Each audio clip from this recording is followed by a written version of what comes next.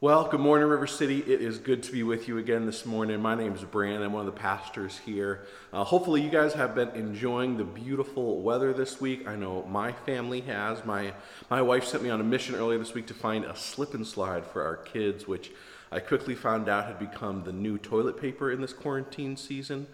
I eventually found the very last one hidden away on a shelf at Menards, and so the weekend fun was saved.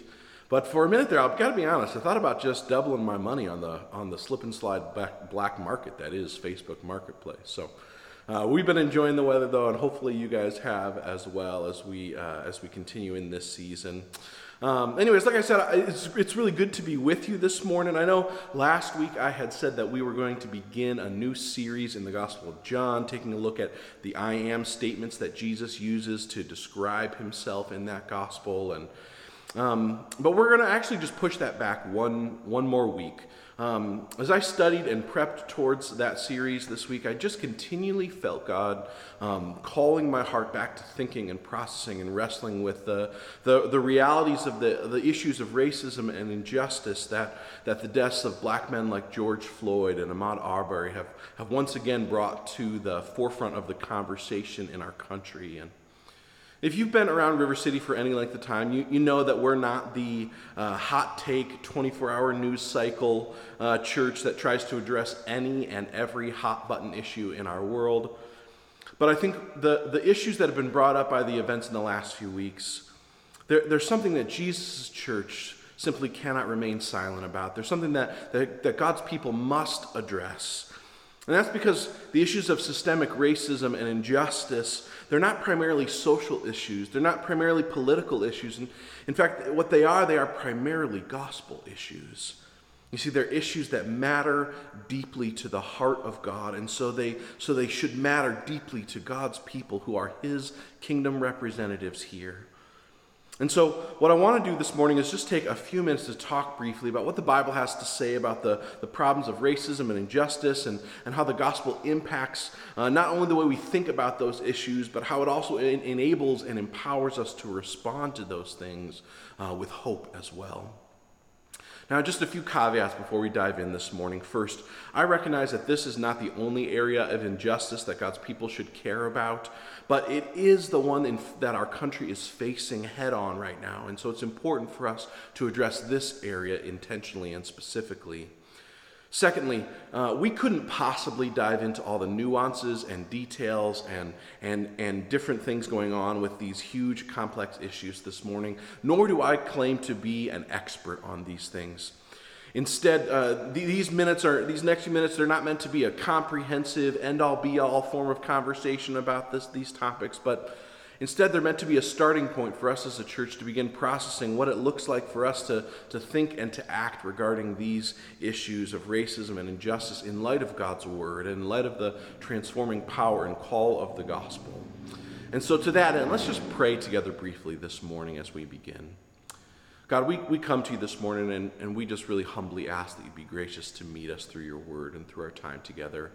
God, the issues that our world and our country faces around the problems of racism and injustice, God, they are big and complex. They are far-reaching. They are deep and they are wide, God. And we're not going to solve those issues this morning, but we are grateful, God, that you are a sovereign king who has your hand in those things and who is working to bring about justice in the midst of these things. God, and as well, a God who calls us as your people to join you in the pursuit of righteousness and justice. And so, God, we ask that you be gracious to help us to shape our thinking and our minds and our acting, God, around your word and around how you would have your people to live and act and think about these things. So help us, God. Bring unity in our church amongst it and bring unity in our city amongst it. We pray. Amen. Amen. Well, I just briefly this morning, a few important reasons why God's people, why the church should care about the problems of racism and injustice and what should shape the way that we think about those things. And the first reason is simply this, is because God deeply cares about these issues. Over and over and over again in Scripture, you see God identifying himself, aligning himself, defending the case of those who are the weak and the marginalized and the immigrant and the oppressed, those who have been put under the authority of others unjustly. Psalm 146, verses 7 through 9, it reads this way: God upholds the cause of the oppressed. He gives food to the hungry. The Lord sets prisoners free. The Lord gives sight to the blind. The Lord lifts up those who are bowed down. The Lord loves the righteous. He watches over the foreigner and sustains the fatherless and the widow, and he frustrates the ways of the wicked. The book of Isaiah, it begins with a stinging rebuke that God gives to his own people, who, although they themselves had been treated unjustly and had been oppressed in Egypt, they were guilty of doing the very same things to others. In verse 17 of Isaiah 1, God tells them that their hands are full of blood. He goes on to say, "Take your evil deeds out of my sight and stop doing wrong. Learn to do what is right, to seek justice, and to defend the oppressed." You see, God is a God of justice, and there is a special place in his heart for those who are treated unjustly, for the last and the least, for the oppressed and the marginalized. You see, and the reason why God cares so deeply about these issues and these people is because, like the rest of humanity, they too bear his image.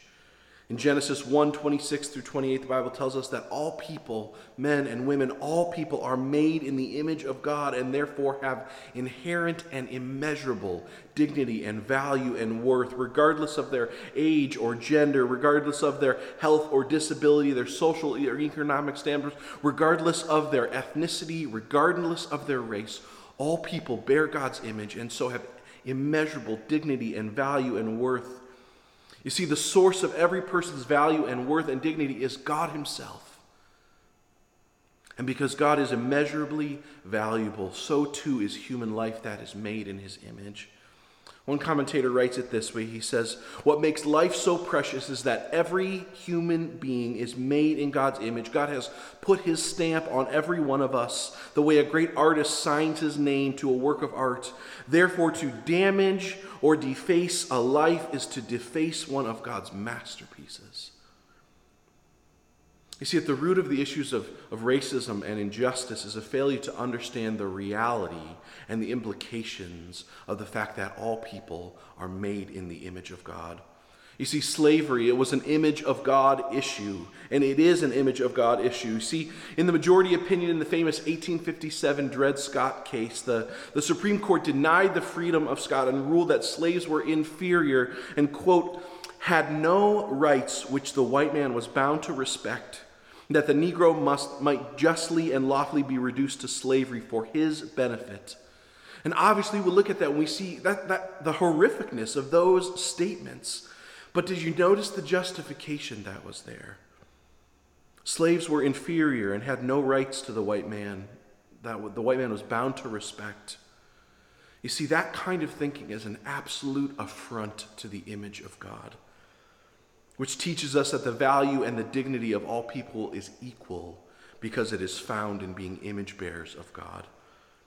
In his dissenting opinion, Justice John McLean, in the Dred Scott case, he stated the same. He referenced the image of God. He simply said this: "A slave is not mere chattel, for he bears the impress of his maker." You see, the argument against slavery, the argument against racism and injustice, it is founded on the reality of the image of God, and that all people bear his name. You see, but it's not just slavery that's an image of God issue. As well, it is the prejudice towards profiling of people of color that's so prominent in our country, even in our own city.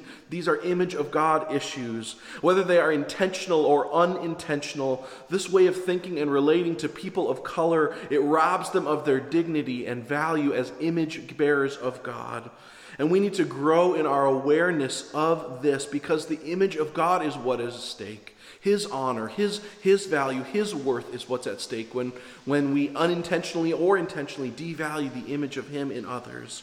One pastor I listened to this week, he said it this way. He says, when we rob people of their God-given dignity, they will begin to behave in a way that is undignified. This does not justify sin, but it does often give understanding for it. When those of us who have not had our dignity taken look down on others who don't trust the systems and structures which for centuries have taken theirs, we act as arrogant and foolish people, and we do not embody the compassionate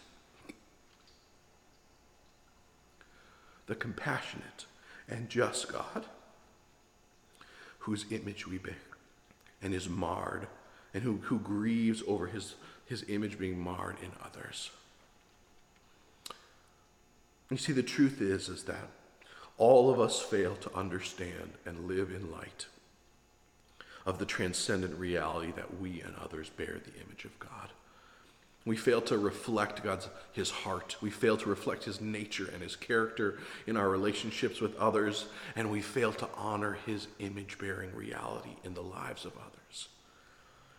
And this not only destroys our relationship with God, but it destroys our relationship with one another. And so the question for us as a church is, what is the way forward? And thankfully, again, God's word speaks to that. In Ephesians 2, God answers that question for it. In this passage in Ephesians chapter 2, verses 11 through 22, Paul addresses the power of the gospel to reconcile two utterly divided groups of people, the Jews and Gentiles. And you see, the divide between Jews and Gentiles was not small or simple or shallow. It was huge and complex. It was religious. It was cultural. It was racial. It was as significant as any ethnic hostility we experience today. And yet the gospel, Paul says, is the thing that breaks down those divisions.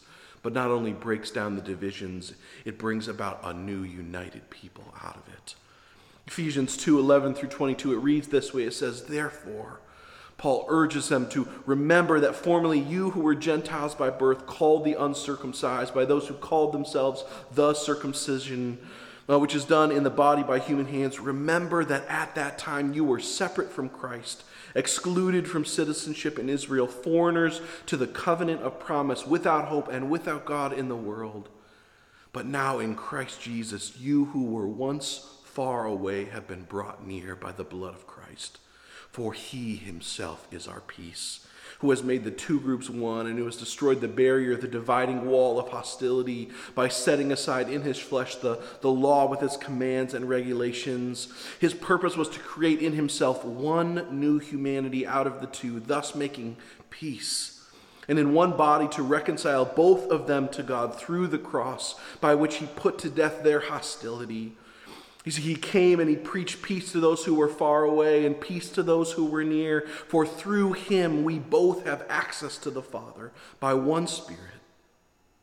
Consequently, you are no longer foreigners and strangers, but fellow citizens with God's people and also members of his household, built on the foundation of the apostles and the prophets, with Christ Jesus himself as the chief cornerstone. In him, the whole building is joined together and rises to become a holy temple in the Lord. And in him, you too are being built together to become a dwelling in which God lives by his Spirit. See, Paul here is addressing the transforming power of the gospel, which first and foremost reconciles people to God, and second, reconciles us to one another. You see, there is no true horizontal reconciliation amongst people without first a vertical reconciliation between people and God. You see, and Paul says it is the blood of Jesus that accomplishes both. He is the one who brings those who are far off and hopeless and excluded near to him and near to his people. And he does it by dying in our place for our sin. You see, where we failed, Jesus did not. He bore the image of God perfectly, and he did it for us on our behalf. As one pastor put it, through sin, we threw the mirror on the ground and broke it, the mirror of reflecting God as his image. And Jesus, through salvation, starts to put that mirror back together. And so to be God's people is to be a people who are made by God's Spirit and his power to be more and more imaged after Jesus. This is all of the Christian life, is about becoming more like Jesus, to reflect his image and to mirror God to the earth better and better. See, this doesn't happen overnight. It doesn't happen in one single minute. Instead, the Spirit begins to put the broken pieces of our lives, our sinful behaviors and attitudes and tendencies, He starts to restore those so that we start to look more like Jesus, and we're able to reflect His nature, His character, His love for people, His value for justice, His pursuit of mercy, His compassion towards one another. You see, and what I need you to hear this morning, and what I want to make sure we reiterate, is that we cannot rightly bear God's image, nor can we value it in the lives of others if we are not first reconciled to God through the gospel. See, it's that vertical reconciliation that both enables and commissions us towards a horizontal reconciliation with others. You see, it's that vertical reconciliation with God that enables and commissions us to care about the image of God. It's being the way that it is valued in the lives of others, especially as we think about it this week in the lives of our black brothers and sisters in Christ. You see, and I don't know about you, but as I reflected on the issues that are so prevalent in our country right now this week, I was confronted with the reality that my tendency is all too often to want to look away, to want to disengage or to merely pray for peace or reconciliation. But that is not what God does. Nor is it what He calls His people to. You see, God calls His people to have His heart for all those who are made in His image, who bear His likeness. And He calls His people as well, not only to pray for peace, but to seek justice and to defend those who are oppressed. And so if we are going to live lives as God's people, as His church, as His image-bearing representatives here in our city and in our world, then we must be a people who continues to ask God to give us His heart. To give us His heart and His character so that we might reflect who He is and what He is like to our world. I think that begins by us recognizing that often we don't have His heart. And we might assent to what is right or true or good, but we don't care about the things God cares about in the way that He does and to the degree that He does. And so I think so often the next step for us as a church is to begin by acknowledging that and asking God to give us His heart, to help us to repent of the ways that we don't follow Him, repent of the ways that we choose not to have His heart, and the way that we ignore what He values and how He values it.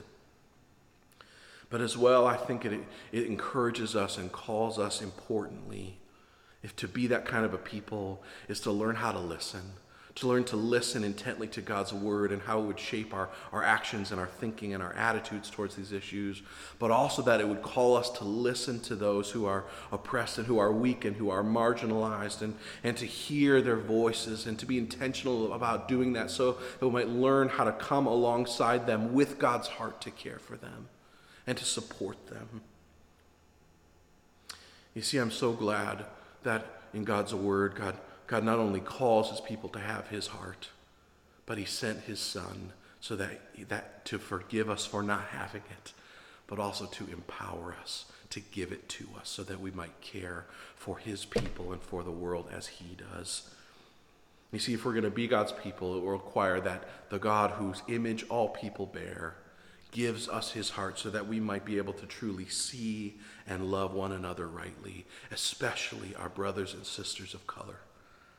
And so to that end, as a church, let's pray. God, we come before You this morning. God, and I know that I need to confess to You the ways in which, that as I think about the issues of racism and justice, God, how I agree with what Your word says about it, but so often I don't care about it in the way that You do, or to the degree that You do. God, and I ask for me and for our church as well that You would give us Your heart, that You would cause us to be a people who value Your image in all people, especially our brothers and sisters of color in our city this morning, in our world, that we would be a people who doesn't turn a blind eye to the issues of racism or injustice, but would instead be a people who have Your heart and who seek justice and who defend those who are oppressed and those who are unjustly treated. God, help us to have Your heart in those matters. But also, King Jesus, by Your Spirit, God, would You enable us and give us wisdom to know how to follow You into actions that align with your heart towards these ends. God, cause your church, cause River City to be a people, God, who value your image in all others. And God, who work towards justice and who work towards peace and who work to end the issues of racism. God, because those are issues that are inherently connected with the truth of the gospel. God, help us to be your people who reflect your heart. God, for your glory and for the good of our brothers and sisters, especially our brothers and sisters of color. God, we pray, help us. Amen.